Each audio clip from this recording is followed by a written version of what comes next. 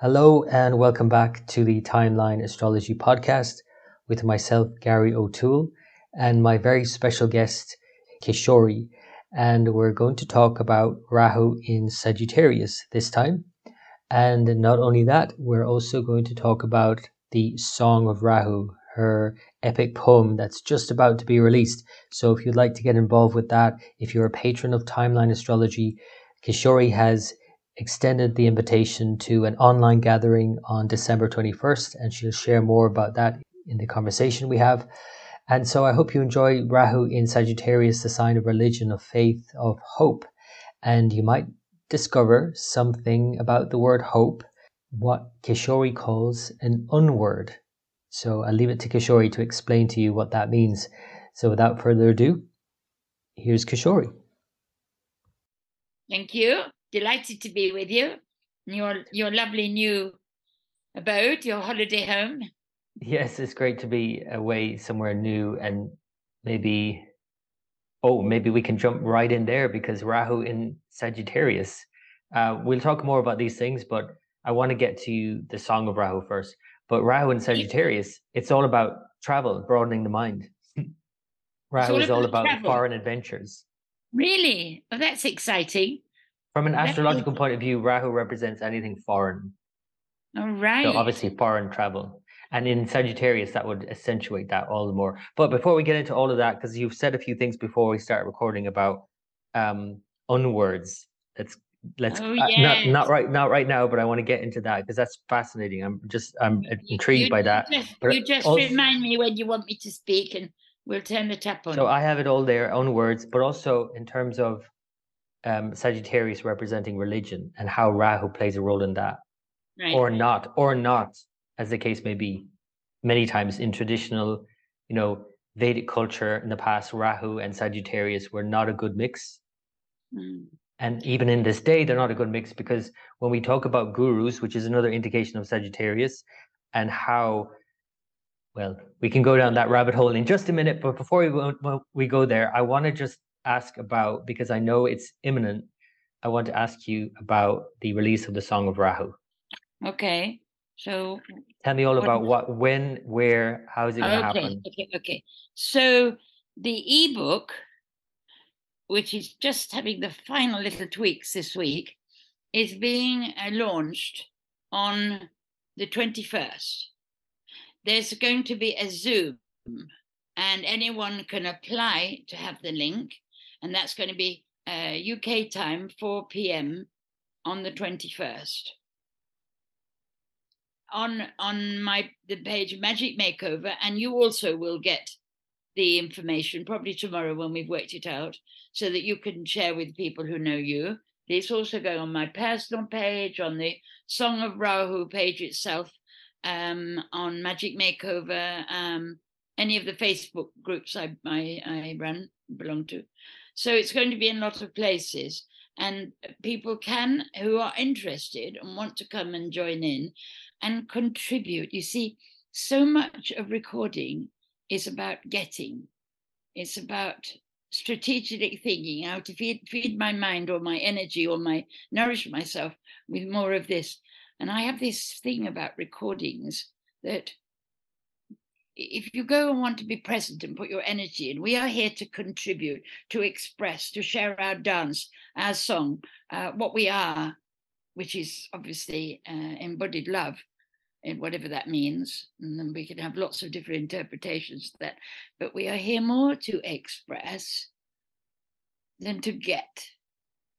But it's the same thing. So the more you express, the more the one hears itself, or you hear yourself and receive. So it's the same thing. The loop is complete.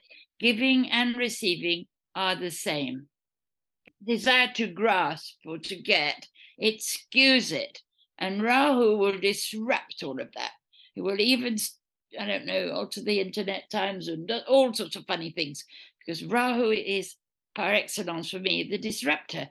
And religion and Vedic teachings and all of it, it's all laid out. And it's no longer the case. It can be anything or nothing. or it can be all of it, nothing and anything. This is such an important point already. I mean, I think you've hit so many nails on the head there. I want to just maybe go one by one there, because you just do this very like you're dancing on the razor's edge constantly, and you don't realize that people are like, whoa, wait a minute. So astrologically, you've just pointed out a few things. So Sagittarius is the sign we're talking about now, and it's amazing to me always how when we just pick a sign and you just start talking and it just flows out of you, and you're not using any astrology, but it is. You're just not using the words of astrology. But Sagittarius is about knowledge, of course, and opposite Sagittarius is Gemini, which is about expressing yourself. And like you say, the more, and I know this personally because I know the more I express myself, the more I learn. But Gary, and that is absolutely right. I can only speak of one thing. There is only the one. There's nothing else. So whether we call it astrology or yoga or personal development, whatever it is, back to you. It doesn't matter what you call it. There's only one thing to know, one thing to see, one thing to realize. What you are. In your fullness and in your emptiness, there's only one thing. So whatever any guru says will be the expression of their, or anybody, the expression of their realization. And when I speak about the inclusion of the whole story, it's all my story, the whole world. I gave birth to the earth, meaning I had experienced giving birth to this earth, but it's all mine. And when people look at the words of Jesus, I am the way, the truth, and the life, they think, oh God, I am. But it's also the story of Bethlehem, which I'm about to give a talk on this week, is the story of every one of us. Every single myth, every single story is your own personal story. That's why it's all so familiar. Why you already know everything, and everything I say is only the story of the one in all its various expressions, and that's why it's so familiar. You know it already. I couldn't say anything you don't already know, because you are the one. Everyone is Neo or Nia or whatever it is. Everyone. So now let's then talk about the disruptor. Yes, the beloved disruptor. Yes. Because who's only disrupting because he's saying, hey, you want to do this? This is the way to go. Don't go that way. Don't do that. Because do this. And that's all it's doing. And it feels so awful because the mind is so set on what it wants. Oh, that's such an important point, because when you think about why I mentioned that Rahu in Sagittarius, before we start recording, I mentioned this is not the best placement for Rahu traditionally. In Vedic astrology, they would see that. They call it Marna Karakastana. They call it Marna, meaning death. They use that kind of language. So it's like planets in certain places are literally dying. It's like they don't function well. And they traditionally saw Rahu as dying in the 9th house, which links to Sagittarius. In other words, in Vedic culture, traditionally, if you were going outside of your tribe, your clan, or the tradition, you were gone. That's right. You'll be shunned. That's it. Right. But today, this day and age, it doesn't matter so much because everyone's going their own way. Yes. Right. But it still is a problem for religion, because religion is all about the set rules and pomp and ceremony of religion. And Rahu is there, like you say, just kind of throwing it up all in the air. And it's like, no. And that's why when it gets set in stone on tablets of stone, that religion, you might as well throw it away. I mean, I don't want to dismiss anybody that loves anything and it serves them, then that is the way for them. So anything I'm saying which no one agree with, it's fine. Ignore it completely. But actually, the initial movement of one who realizes the truth, and they get on fire, like Wesley said, catch on fire with love, and they will come from miles to watch you burn. It's that initial. That's why it has to be keep repeated over and over and over again, like the little piezoelectric spark in every one of our cells is going, twinkle, twinkle, little star. And it's all twinkling and sparking new in every breath, in every moment, every microsecond. And that's what turns us on. And if there's no feeling and no energy in some old ancient scripts, unless you fall in love with it, you recognize it, it's not the script that's wonderful. It's your response that gives life. You give life to everything. And what you don't love, it might as well throw it in the trash because it's not real for you. You have to love it. That's why I say the fundamental thing is love your whole story. And as you, from where you are, have given rise to the whole of your experience, the whole of your world, then you have to love it all. Even if it looks like chaos and crap, that's only an invitation for you to take it to the heart and allow it to revise. And if everybody knew that, well, they do at some level, but they don't remember, most minds don't remember, then the world will settle down. And for many people, including me, I've not noticed what's been going on in my own life the last couple of years. It hasn't affected me. And because I don't include it in my, well, it just doesn't compute. And in the heart, if you go to the Savaragahara chakra, the last but one on the Sri Yantra, the last chakra, there is no illness. There can't be, because it doesn't even know it. It doesn't recognize it. It isn't even saying, oh, I'll help you, my children. There is no help. Cannot be helped. We are sovereign, so we cannot be helped. It can look like that in 3D land, like somebody comes and cleans my house, but basically it is my will. I'm sovereign, same as everybody. And that's what Rahu points to. That's really, really, he says, I am the key to eternal life. The disruptor is the key, because he's disrupting, is removing that, what I call syrup on shit, the layer of pasting over what's going on beneath the surface. And that's why the disruptor is God, is the best, because and that's why I suppose that the astrologers, the Jyotishis, say death in a certain house, because he's not killing anything useful. It's just pointing out, look, that way it's a dead end. It's a blind alley. Don't go that way. Go this way. Even though that way is often steering into the skid, like you say. It's okay. You can steer. That's some of the things I say are for the mind, to calm the mind down. Steer into a presumed skid, meaning if your mind says, I'm going the wrong way, but you're on a roll and a momentum, what do you do if a car's skidding over to the edge of the cliff and it's an icy day? You have to steer into the skid to get out of it. You have to go with the momentum. Once the momentum is built up, there's no good resisting the momentum in a violent way. You finesse it. But the minute you've taken it to the heart, the momentum automatically, that's where miracles happen. That's the energy of miracles. Allowing, even when it seems to be to the mind the wrong way, the minute you take it to the heart, automatically, then the momentum dissipates. It settles, because it just does not exist in the heart field. It's not that it stops. It isn't there.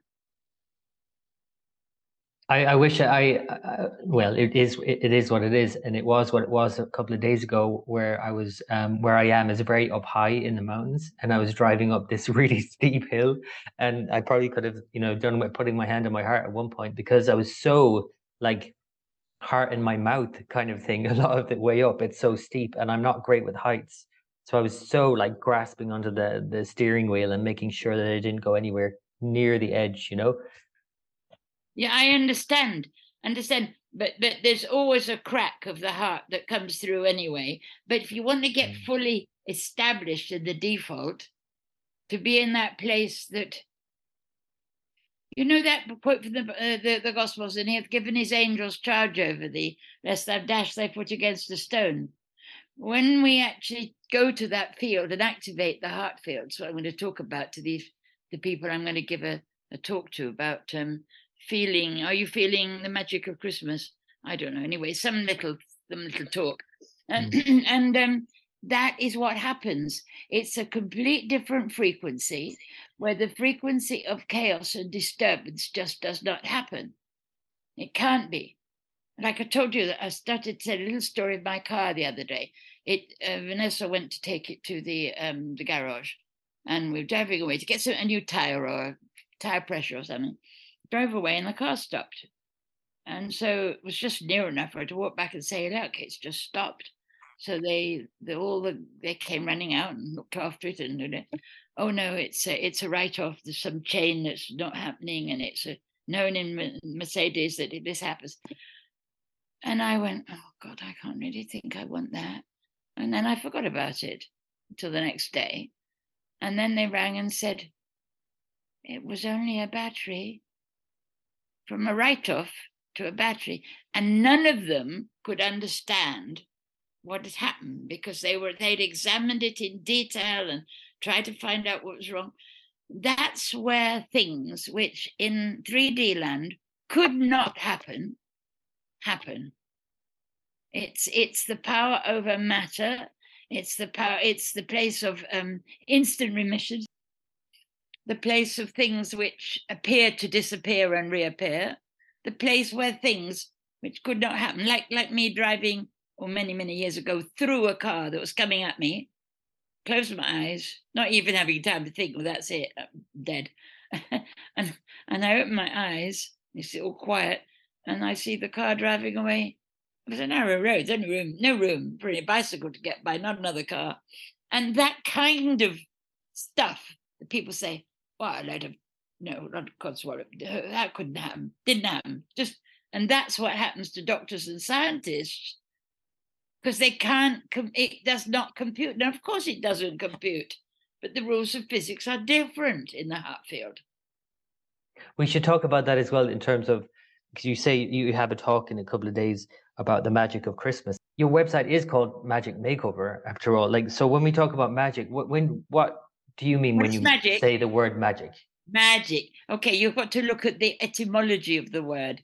You've got to look at a magician, image, and all those kinds of things, magi, and you've got to really go into it. I haven't got, it's not space to go into the depth of what the word means, but it's merely a shift in perception, a shift.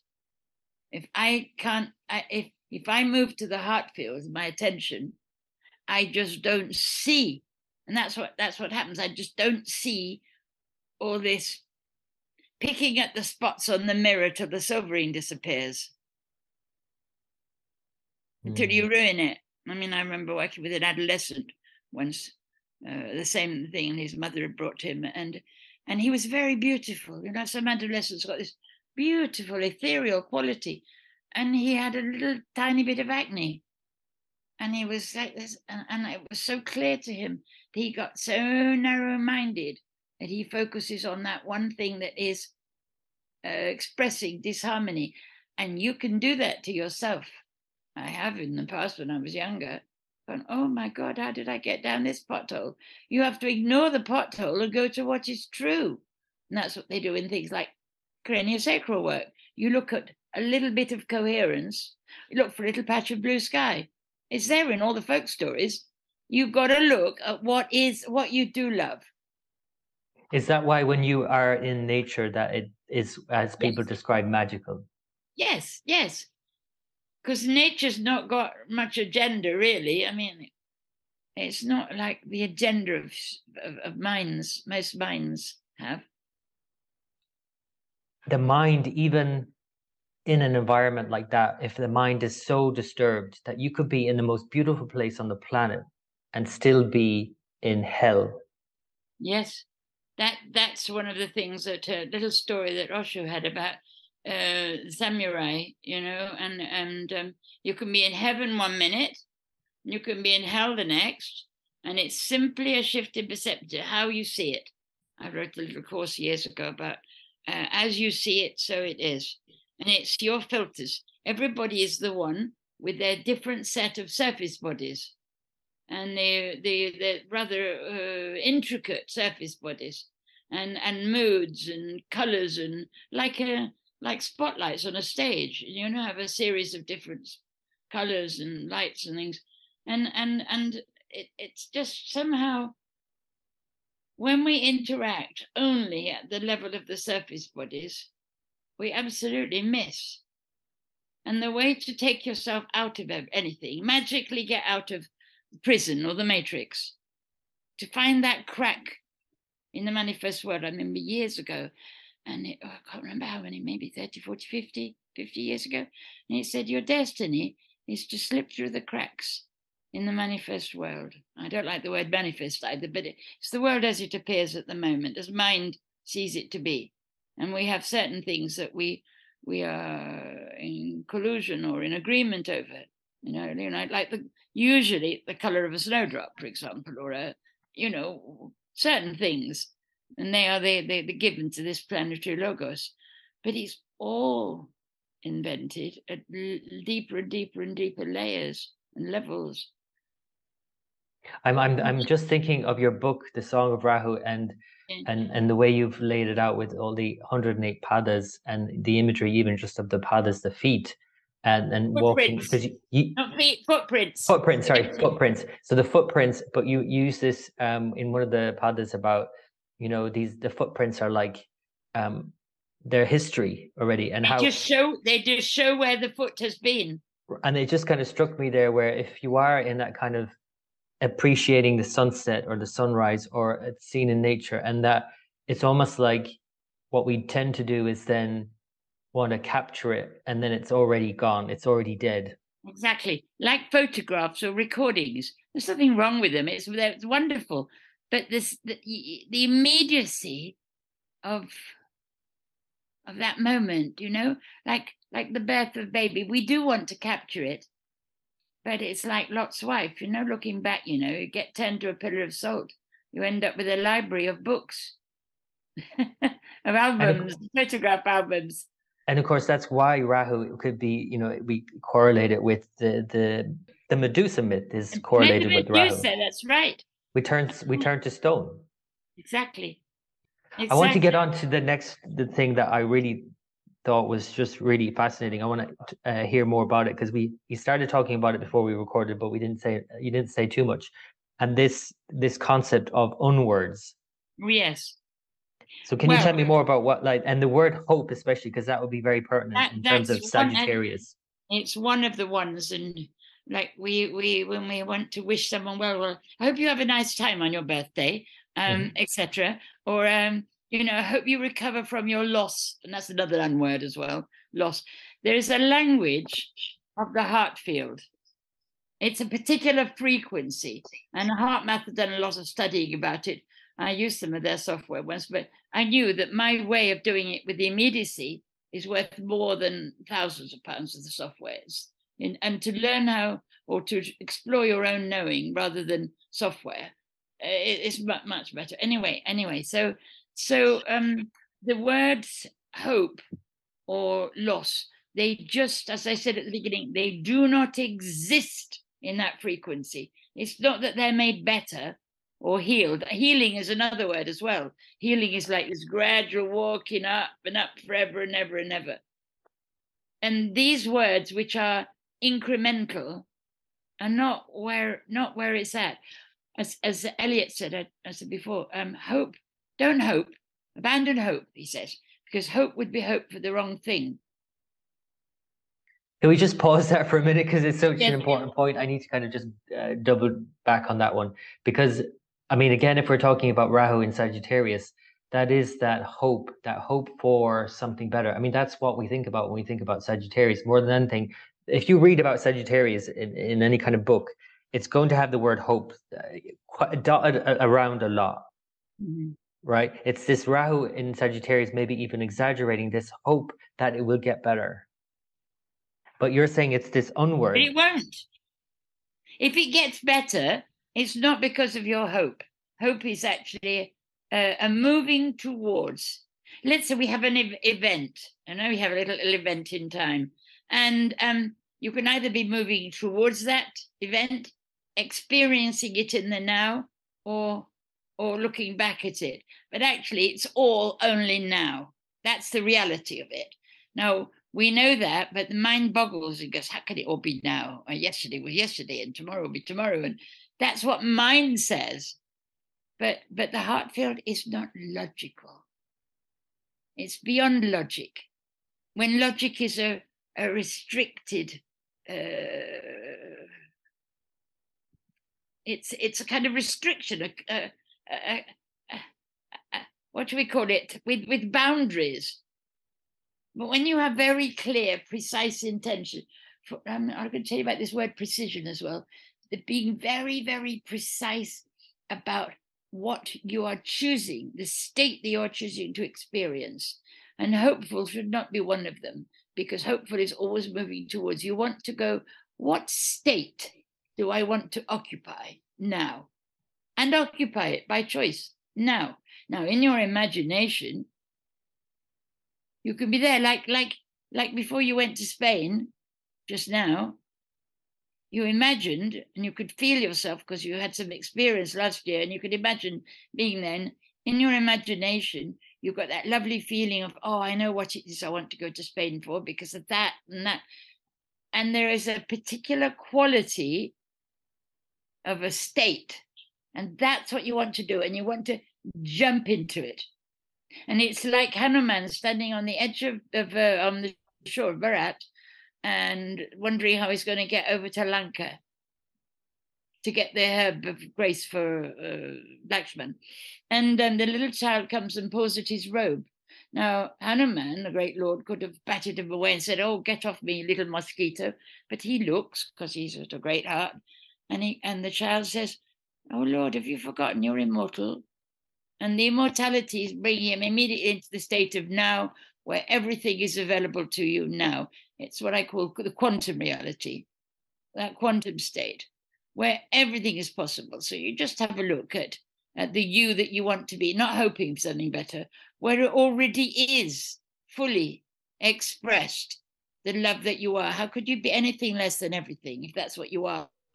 And so you choose it. You select that version of yourself and then get the feeling. And the secret is to fill yourself with the feeling of accomplishment, satisfaction, finished, they're already done. Like the feeling of, when you got it. Is this why? Because I'm reminded of Christopher Wallace. I think he goes by the name Harish. He's a tantric scholar, and he uses this term and he uses it for a lot of his articles. I think he has a book on this now coming out as well, and he uses the phrase "near enemies of the truth." So, could you say that hope is kind of like a near enemy of the truth? It's an unword, as you're saying. It is a real enemy. It's a real. I mean, it's like it's got a kind of false promise about it. But if you go on this path of hoping, you will always be hoping. Sometimes the grace falls and takes you out of the state of hoping into the state of knowing, embodied presence. This I remember telling Franny, her cat had died, and I could feel her. I wasn't with her; she was in a caravan many miles away in Wales, and I could feel her real suffering, but terrible, and she couldn't go down a pothole. So I remember I said to Vanessa, I've got to ring her up. She said, you'll never do it. She's in a caravan, no Wi-Fi, nothing else. I'm going to talk to her now. And I knew I needed 5 minutes. And the words I said, Franny, you put your attention on presence in the experience of absence. And that takes you beyond hope. Put your attention on what is already the case. That you already are love, you already are the full spectrum. You really are any version of yourself that you could possibly imagine.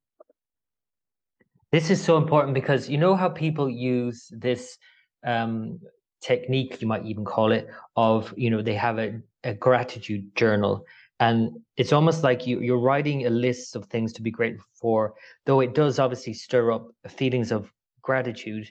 It's still with probably a kind of icky sort of absence feeling in the background of it, because your intention maybe is to write a list because I want to feel good.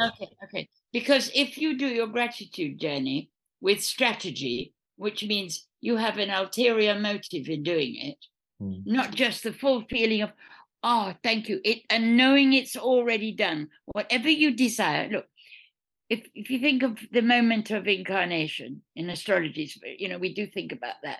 So you come in with your hot, sticky hand full of little seeds of desire. So I remember thinking once years ago, there was a song, a New Age song, Let Go of All Desire. You're not going to get let go of desire. You are decidere from the stars. You are a little starburst of energy. And that has expressions, lots of little rays and things that they are automatic. And when a desire comes into your awareness, if you don't start judging it with your mind, the solution or the expression is already included in that. You don't have to do anything. You don't have to worry, how am I going to shine? And if you replaced how with yes to any desire, and then let it grow, the yes is the giving your blessing, agreeing that I'm sure everyone listening to this will know this. Everyone knows this. I know this, and yet still we get onto this sort of how am I going to do it? Yeah, how am I going to do it? Well, because they have the instant sort of hit and realization, or just is, and you are that, and that's what it is. But then we keep tricking ourselves with our mind. If you get yourself practice, this is practice, and this can be taught. It's a habit. Practice going to the heart field and knowing that the heart field is my word for that radiance, the non-local intelligence that you radiate with the feeling. And automatically you say, yes, thank you. Because when that little thought comes into your awareness, it's time for it to start being energized by your attention, and you go, oh yes, it's the sun and the moon and the rain and the nourishment of it. And you don't have to know how. And the minute your mind goes up into how, where am I going to get the money from? Where am I going to do that? Now I'm too old, I'm too this, too that. Or trying to work out strategies. It's a strategy that is the killer. Because how can we be? We are only the one. There is only one with all these different clothings, different sets of surface bodies. And that surface body is only clothing. How does a coat have any energy to walk you around to the shops? It's a coat. It's a surface body. And yes, these are patterns and filters that we see the world through and express through. It's had different colors and different spotlights, but it's only the one. And if the one puts a thought or a memory or whatever it is, a seed, into the mind of Gary right now, all you have to do is go, oh, cool, that would be so lovely. It's the wow factor that makes it happen. It's your feeling, it's your acceptance. Acceptance does not mean compliance with the status quo that you have right now. It means already the newness, the something better that mind hopes for, that doesn't need to hope. In fact, it's a no-no. It's an unword. I mean, there are so many of our vocabulary like that. Illness is another case in point. And acceptance. So say more about acceptance then. Acceptance. Okay. First, embrace the situation. Okay, you've got a cellar full of water, a leak possibly, what? We don't know. You can't just go, oh my God, cellar. That doesn't get you anywhere. But you have to accept that there is water in your experience in your cellar. And from past, from living in this world, that maybe a plumber, maybe this, maybe that. But if you go to the heart field, you access the whole, you get really skilled at it. You are in allowing, in embracing, accepting Rahu, and what I call the personification of that frequency. It's a name I give to it. I learned it was Rahu from following the Vedic chant, years and years ago, and just listening and inquiring. If you accept that situation, and you absolutely have to, you can't, you can see it gone, you can imagine it gone, but something as prosaic as a cellar full of water, you may have to take steps. If you get really skilled, you can do a Jesus and point your finger and go, no, not here. And sometimes those who are masters of matter can do that. Get up, young woman, you're not dead, you're sleeping, Can I ask you then, because I hear everything you're saying and I get it and I've lived it and I understand it, and you want to stabilize it though. It's the no, it's stabilize stabilization. it. But this is the question. Yeah, it's not perhaps stabilized. Why on earth would anyone, myself included, want to consciously, though they know deep down that that's what the truth is, why would anyone consciously decide otherwise? Why would I? Well, it's obviously not consciously, right? But I sometimes seem to be consciously aware of this thing that I do where I get my mind caught up in the how. Because the one loves matter and antimatter, and it loves getting into tangles and playing hide and seek. And apparently, it's a game to get out of, to get yourself down this pothole that you can't get out of, and then surrender, because surrender is another amazing word. Let go, allow it to be done for you. But it seems like I do it to the point of perversity. It's like this is not anything that's helpful to me or anyone around me, actually. Okay, and it's just creating a lot of tension in me, and I seem to be enjoying it on some level. Well, yes, you are. You enjoy everything. We all do enjoy everything, even even the fact that things apparently go wrong, because we're exploring it. One day you'll take your attention away from that and you go, I've done that bit now. While there's still juice in it, you'll do it. But one day when you think, I don't think I want to play with this anymore, then you can do, there's endless little ways of implanting a tension-free mind, if that's what you want, but you obviously don't want it yet. You know what I mean? It's like, yeah, only you can know what benefit there is to you. I remember I asked once years ago, and I was starting all this inquiry business and going, what benefit to the one is duality? And that's a really basic question. Why do we have this apparent conflict? One of the stages, if you start exploring the alchemical systems, one of the stages of alchemy is what they call the cat and dog fight. The conflict. It produces an energy. It's like grit in the oyster. It's like the rubbing of two stones together creates fire. And for some reason, your being, which you have not yet got to the bottom of, as you're explaining it, you're inquiring. And so you're talking about it to me because you're interested. You do it and you're interested in what it's for. It creates friction. It creates a chaos, or difficulties or challenges. They create a movement towards choice. One day you'll choose something different. You'll have had enough of it. We don't go with everything forever. So and I know this, of course, from an astrological point of view, because I know that when the dasha of Rahu ends, that's it, and I feel it ending, right? But it's like it has its time. But even within that, I feel like, despite all of my conscious awareness of what I'm doing, I'm still bloody doing it. Why am I doing it? Because actually, on some level, I know I enjoy it, right? But on another level, I really don't enjoy it. That's the conflict. If you would just right now, if you could just accept and laugh. Sometimes I do actually. Sometimes I actually do, in the midst of something that I've created that is really not good. It happened just a few days ago. I actually can find myself laughing to myself. But anyway, and getting myself into real scrapes sometimes, literally.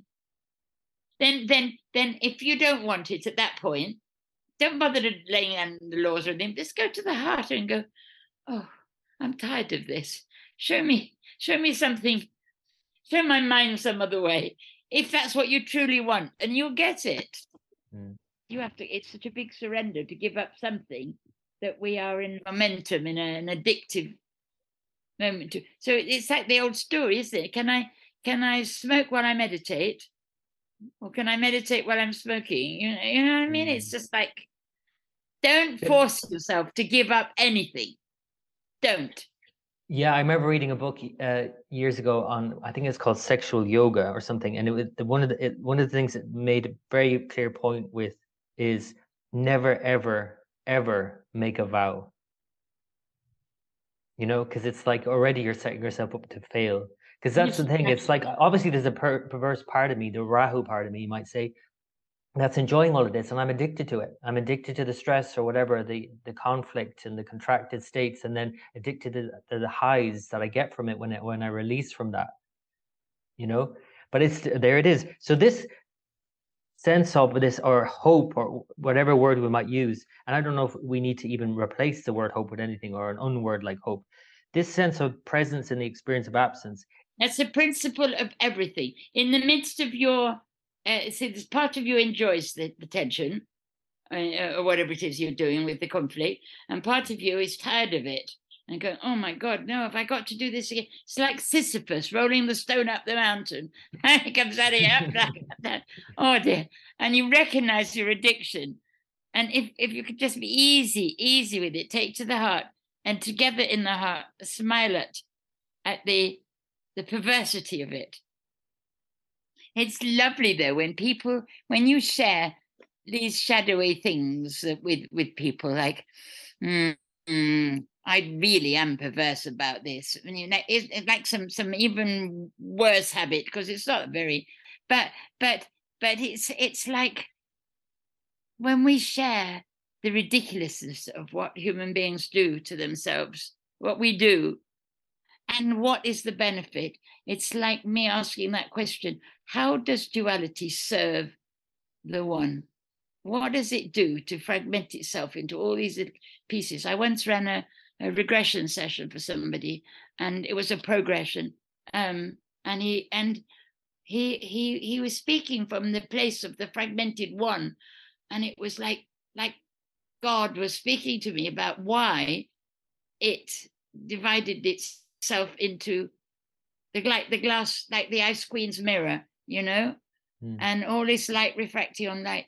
And I can't explain now in 1 minute, but it was like a revelation, so beautiful that it's like a fly's eye, all these different lenses, and it wants to know what it is not. How could the one, which is all, know what it is not? And so in a way, you're serving, you're definitely serving the one consciousness in experiencing these perverse moments.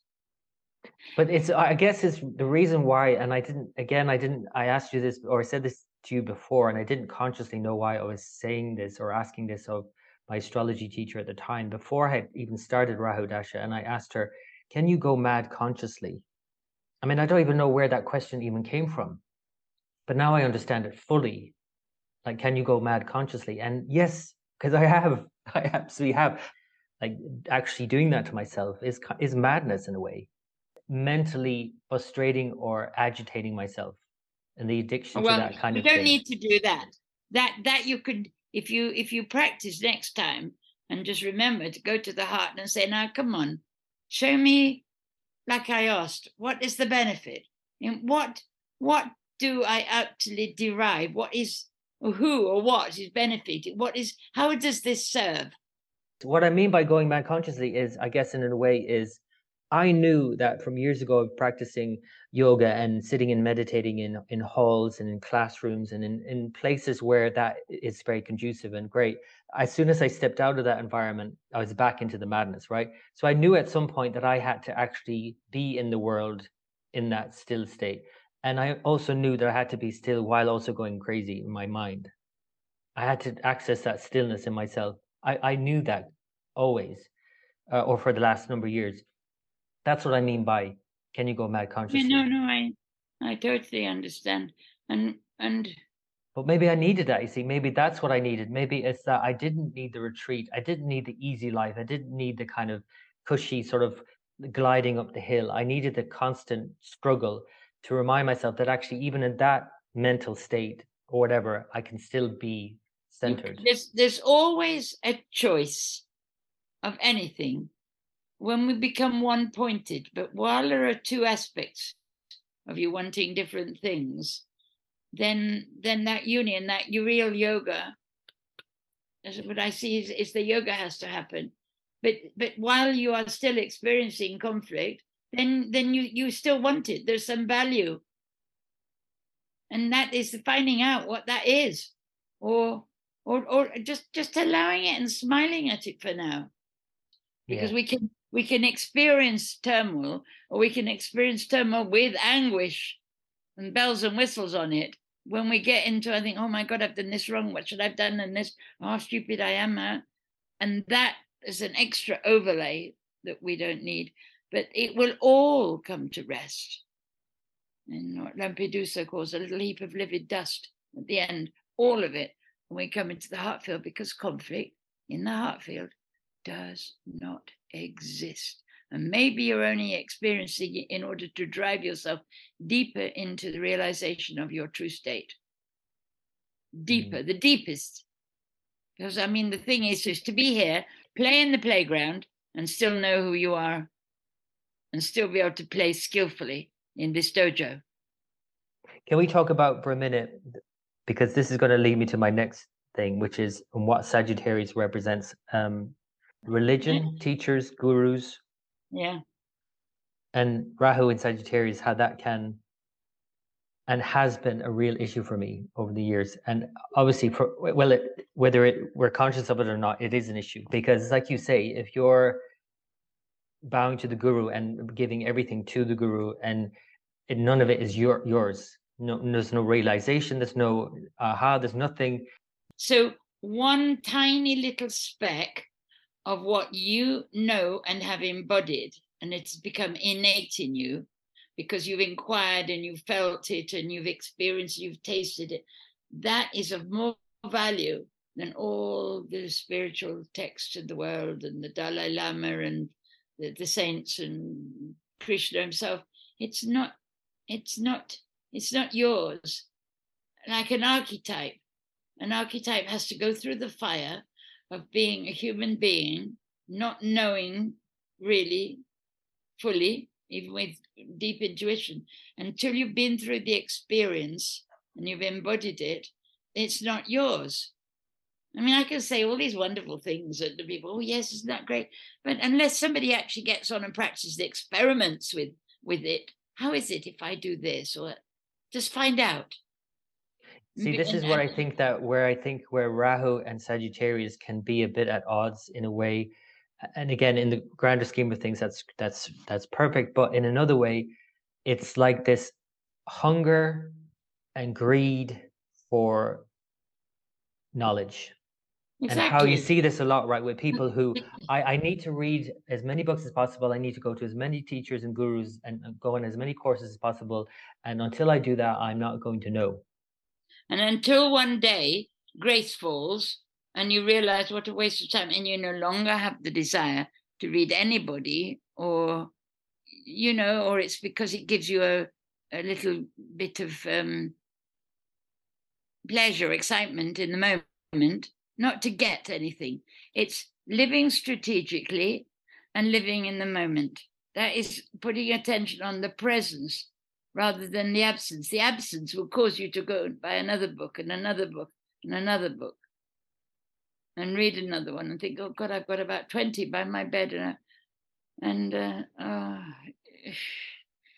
in the end, it becomes obvious, but not without this process of deep self-inquiry and experimentation and trying things on. If somebody says something that entertains you or makes you curious, try it out. Don't go, oh, Charlie said that the other day, and isn't that wonderful? What a great being St. Charles is, It's not. It's like, if you don't remember it 10 minutes after you've left, don't bother.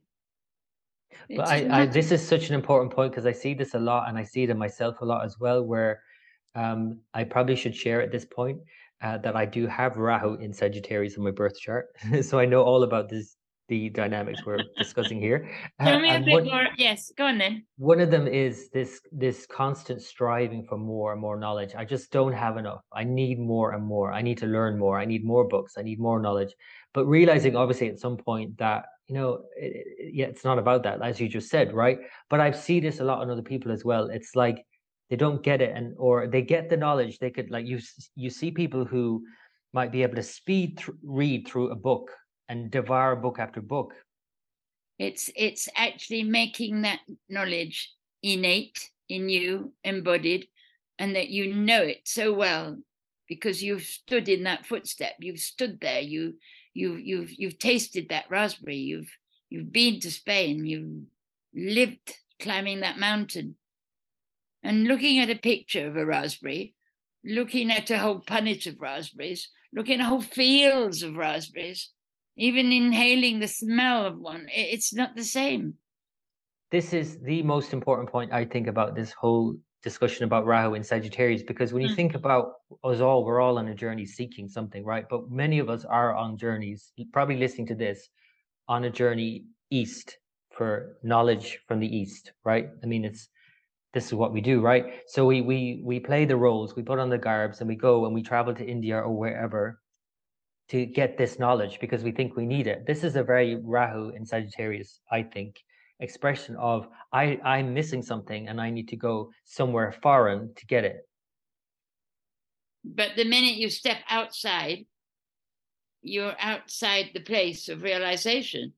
How you can't realize it through even the simplest thing. I can be sitting here and I can hear a car engine starting up outside. Where do I hear it? Outside? Or in here? You see what I'm saying? Yeah. So that's a simple little obvious statement. Nothing is out there. No book, no Gary, no body, no nothing. So the place that you could most successfully, I don't know like that word, but automatically receive what it is that you think you're looking for is to recognize by inquiry that you are it. Give yourself permission. Say, I am already the realized one. Tell yourself that's what you want. And then you're in what I call the inner file manager. I've got these names for things that people have got grown-up names, and I've got names that make people laugh, you see. So I have an inner file manager that's managing my pantomime, you see. And everybody's got their own pantomime. And at the end of the pantomime, there's Red Riding Hood and the wolf taking their bow hand in hand, and everybody's best friends, because we're all part of the same gang anyway, the actors that go out to dinner afterwards. So, but the thing is, it's only in here. And when you just say, I have, or even I am already everything that I read about, that I look for, every result, and you go here and you learn the knack, then yes, you have power over matter. You go to the place where you are the matter. And when you are it, then it has to obey you, because it's like, as long as I'm not really any damage, my hand will do what I choose. I don't even have to instruct. Hand, put up your first finger. I just am it. I've embodied. My consciousness is occupying the state of the place of this hand. And if there's anything wrong with it, then I'm not fully occupying it. And then yes, I might be ill, or I might get pins and needles or something wrong with my hand. But I am that. I'm every little sparking cell. I'm the consciousness, and all the patterns and shapes and everything that everything is also me. I'm the clouds in the sky, not just some poetic way, literally. If I didn't notice them, for me, they wouldn't be there. And yet we still have to go on that journey, as you say in the Song of Rahu. Like Eliot says, you come back to knowing that you're that state, the knowing state for the first time, and knowing it for the first time. Mm. And like the Popol Vuh says, I'm very fond of that quote, there's no pleasure greater than coming back to life again after having been torn to pieces. So we come, we fragment, we attempt to do things that we can't do, we fail, we do this and that, and eventually we go, oh, bloody hell, I can't be bothered anymore. And then somehow grace and events and you give up and you become what you might call, something you might call lazy. It's not Well, lazy. actually, it's funny you bring up that because I want to mention it because I have what you're speaking of, I've experienced in these many years. And I feel like it was at some point that I realized all of this. And then all of these things that I felt I had to do before, like 2 hours of yoga practice, really hard physical yoga practice every morning, those things started falling away because I didn't feel like I needed to do anything. Now I can still do them, I can still do them, but I don't do them with this needing, hoping, shall we say, for a better state or something.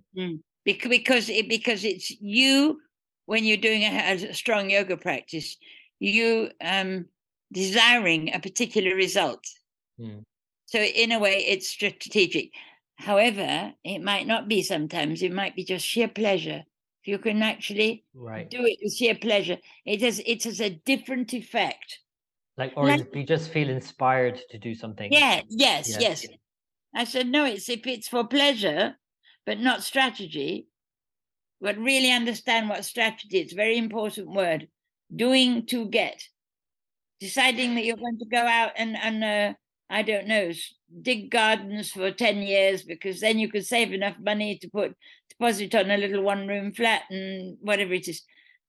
But in imagination, if you have that spark and you use your gift of imagination with feeling, circumstances reconfigure magically in the heart field around you to give you the opportunities or the spaces or the pathways, or it will just happen. Strategy is hard labor to get when you are already everything.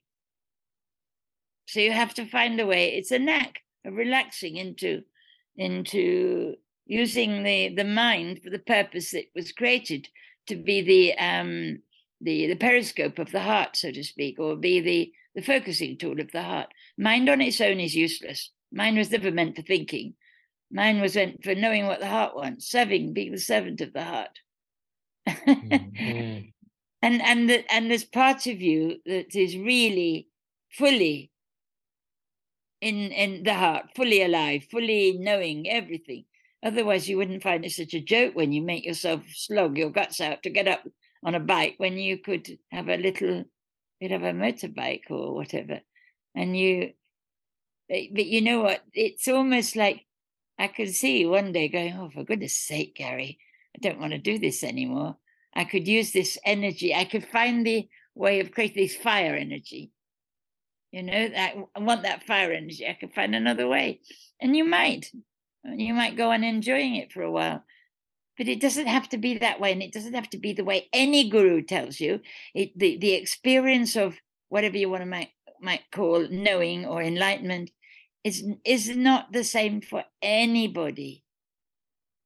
And I mean, they talk about going to Nirvikalpa Samadhi, Samadhi, different ways of experiencing it. And you'd think by reading Ramana or Nisargadatta or some of those, that there is a highway that everyone gets. It's not like that. All possibilities are yours at any time that you choose, but you are the chooser. You're the moment, the place of experience. And if what you wanted to be would be like enlightenment, like Ramana Maharshi sitting and getting the rats eating your toes, then you could have that if that's what you want. But isn't this a lie that, well, not a lie for everybody, obviously, that we're sold in this new age where if you don't do X, Y, and Z, you won't get the results. You have to sit for how many hours a day and how many years to become enlightened or whatever. It's not necessary. None of it. But that's what we're sold, you see, isn't it?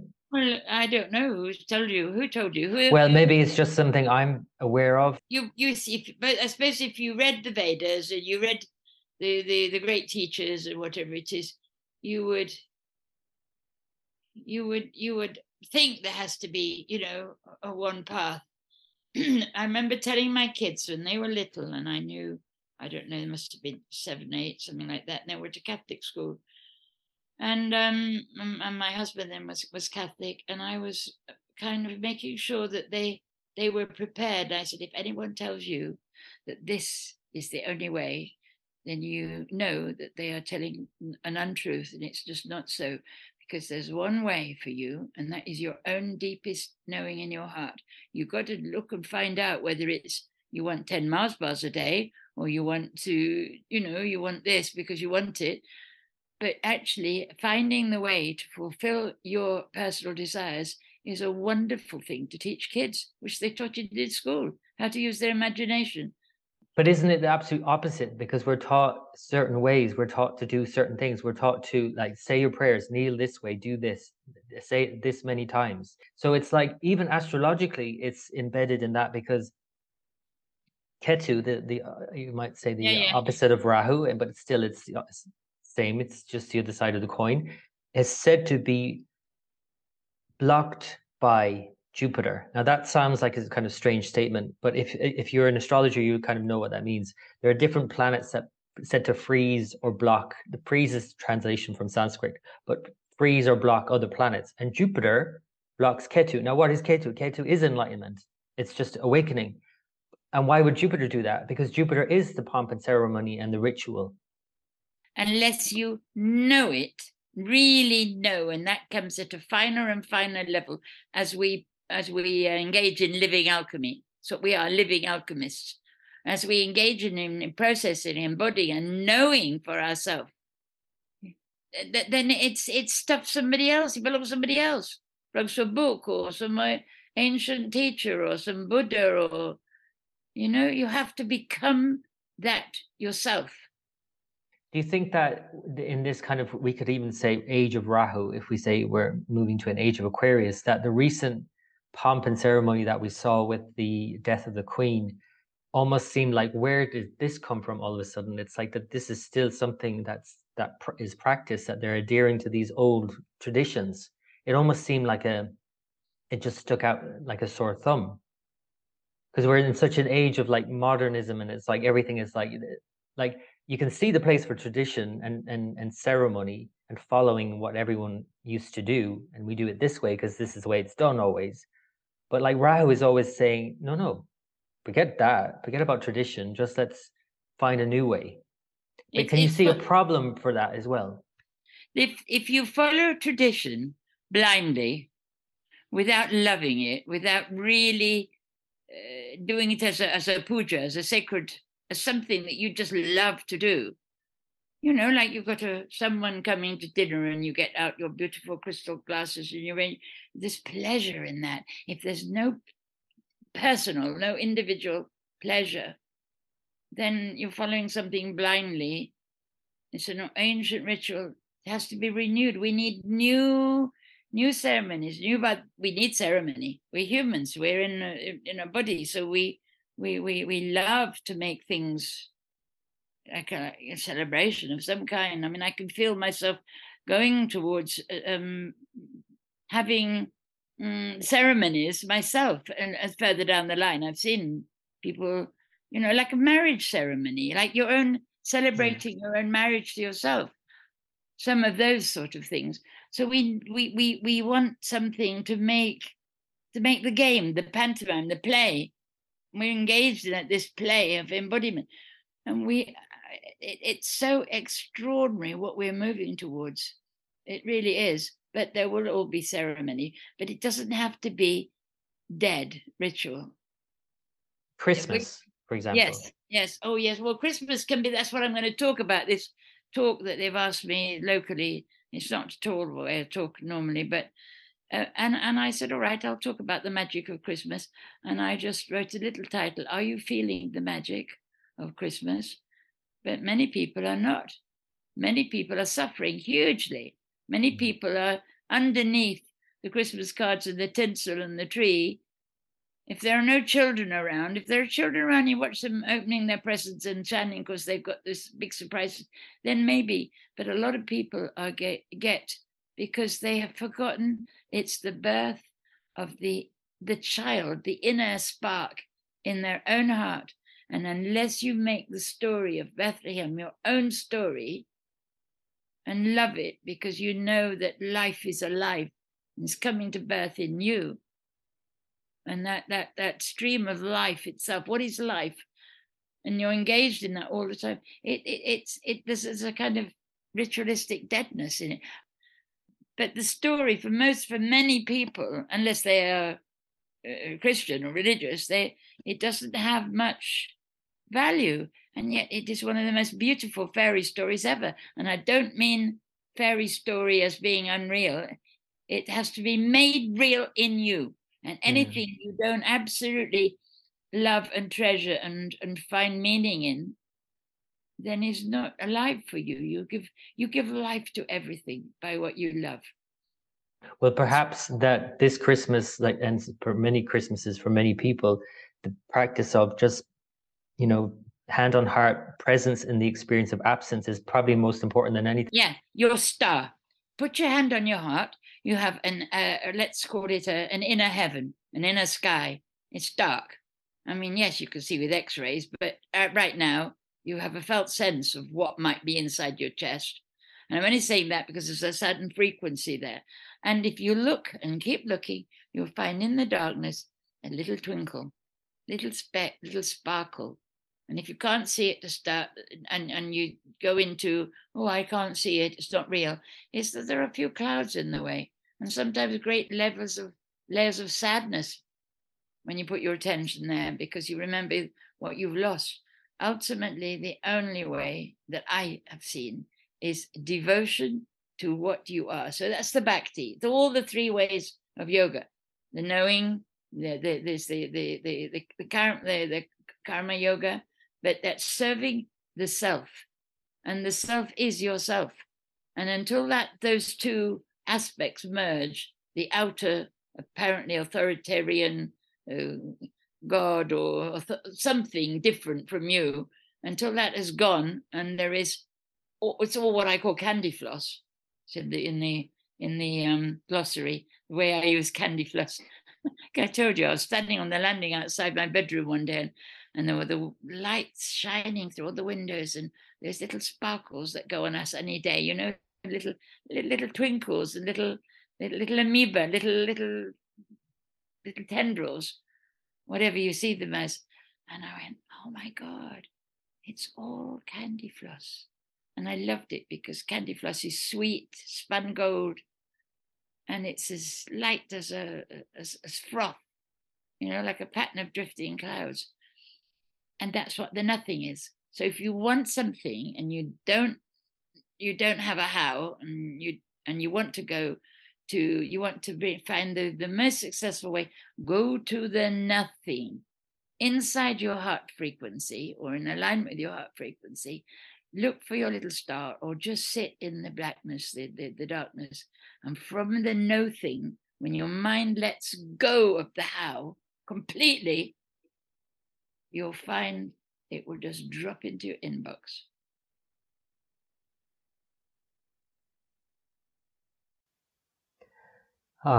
It's always such a great pleasure to talk to Kishori. I am always pained to finish our conversations. We can go on for the whole day. I would just listen to her all day long, but we have to get on with other things. And, we have to get on with actually applying what Kishori is telling us. It just doesn't just happen. As she says, we have to get into a habit of doing these things. So I hope you enjoyed that conversation. You got as much out of it as I did. And that you can apply these things to your life, and you can find more joy at this time of year, and at Christmas time especially.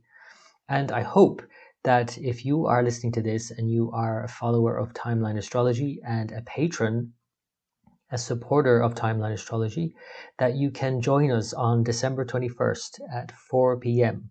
Universal Time, Greenwich Mean Time.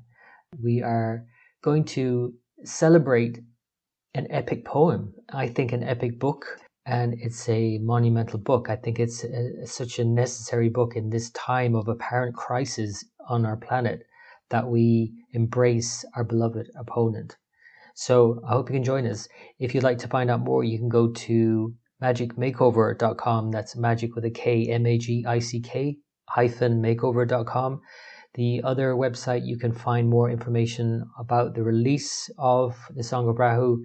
The ebook is released on the 21st, as I said, and then the paperback version will be out in 2023. You can go to kishori.net, that's KISHORI.net. You can find out more about me at timelineastrology.com, as well as follow me and become a patron at patreon.com/timelineastrology, or just go to the timelineastrology.com page and you'll follow the links. So thank you so much for listening to this all the way through to the end, and until next time.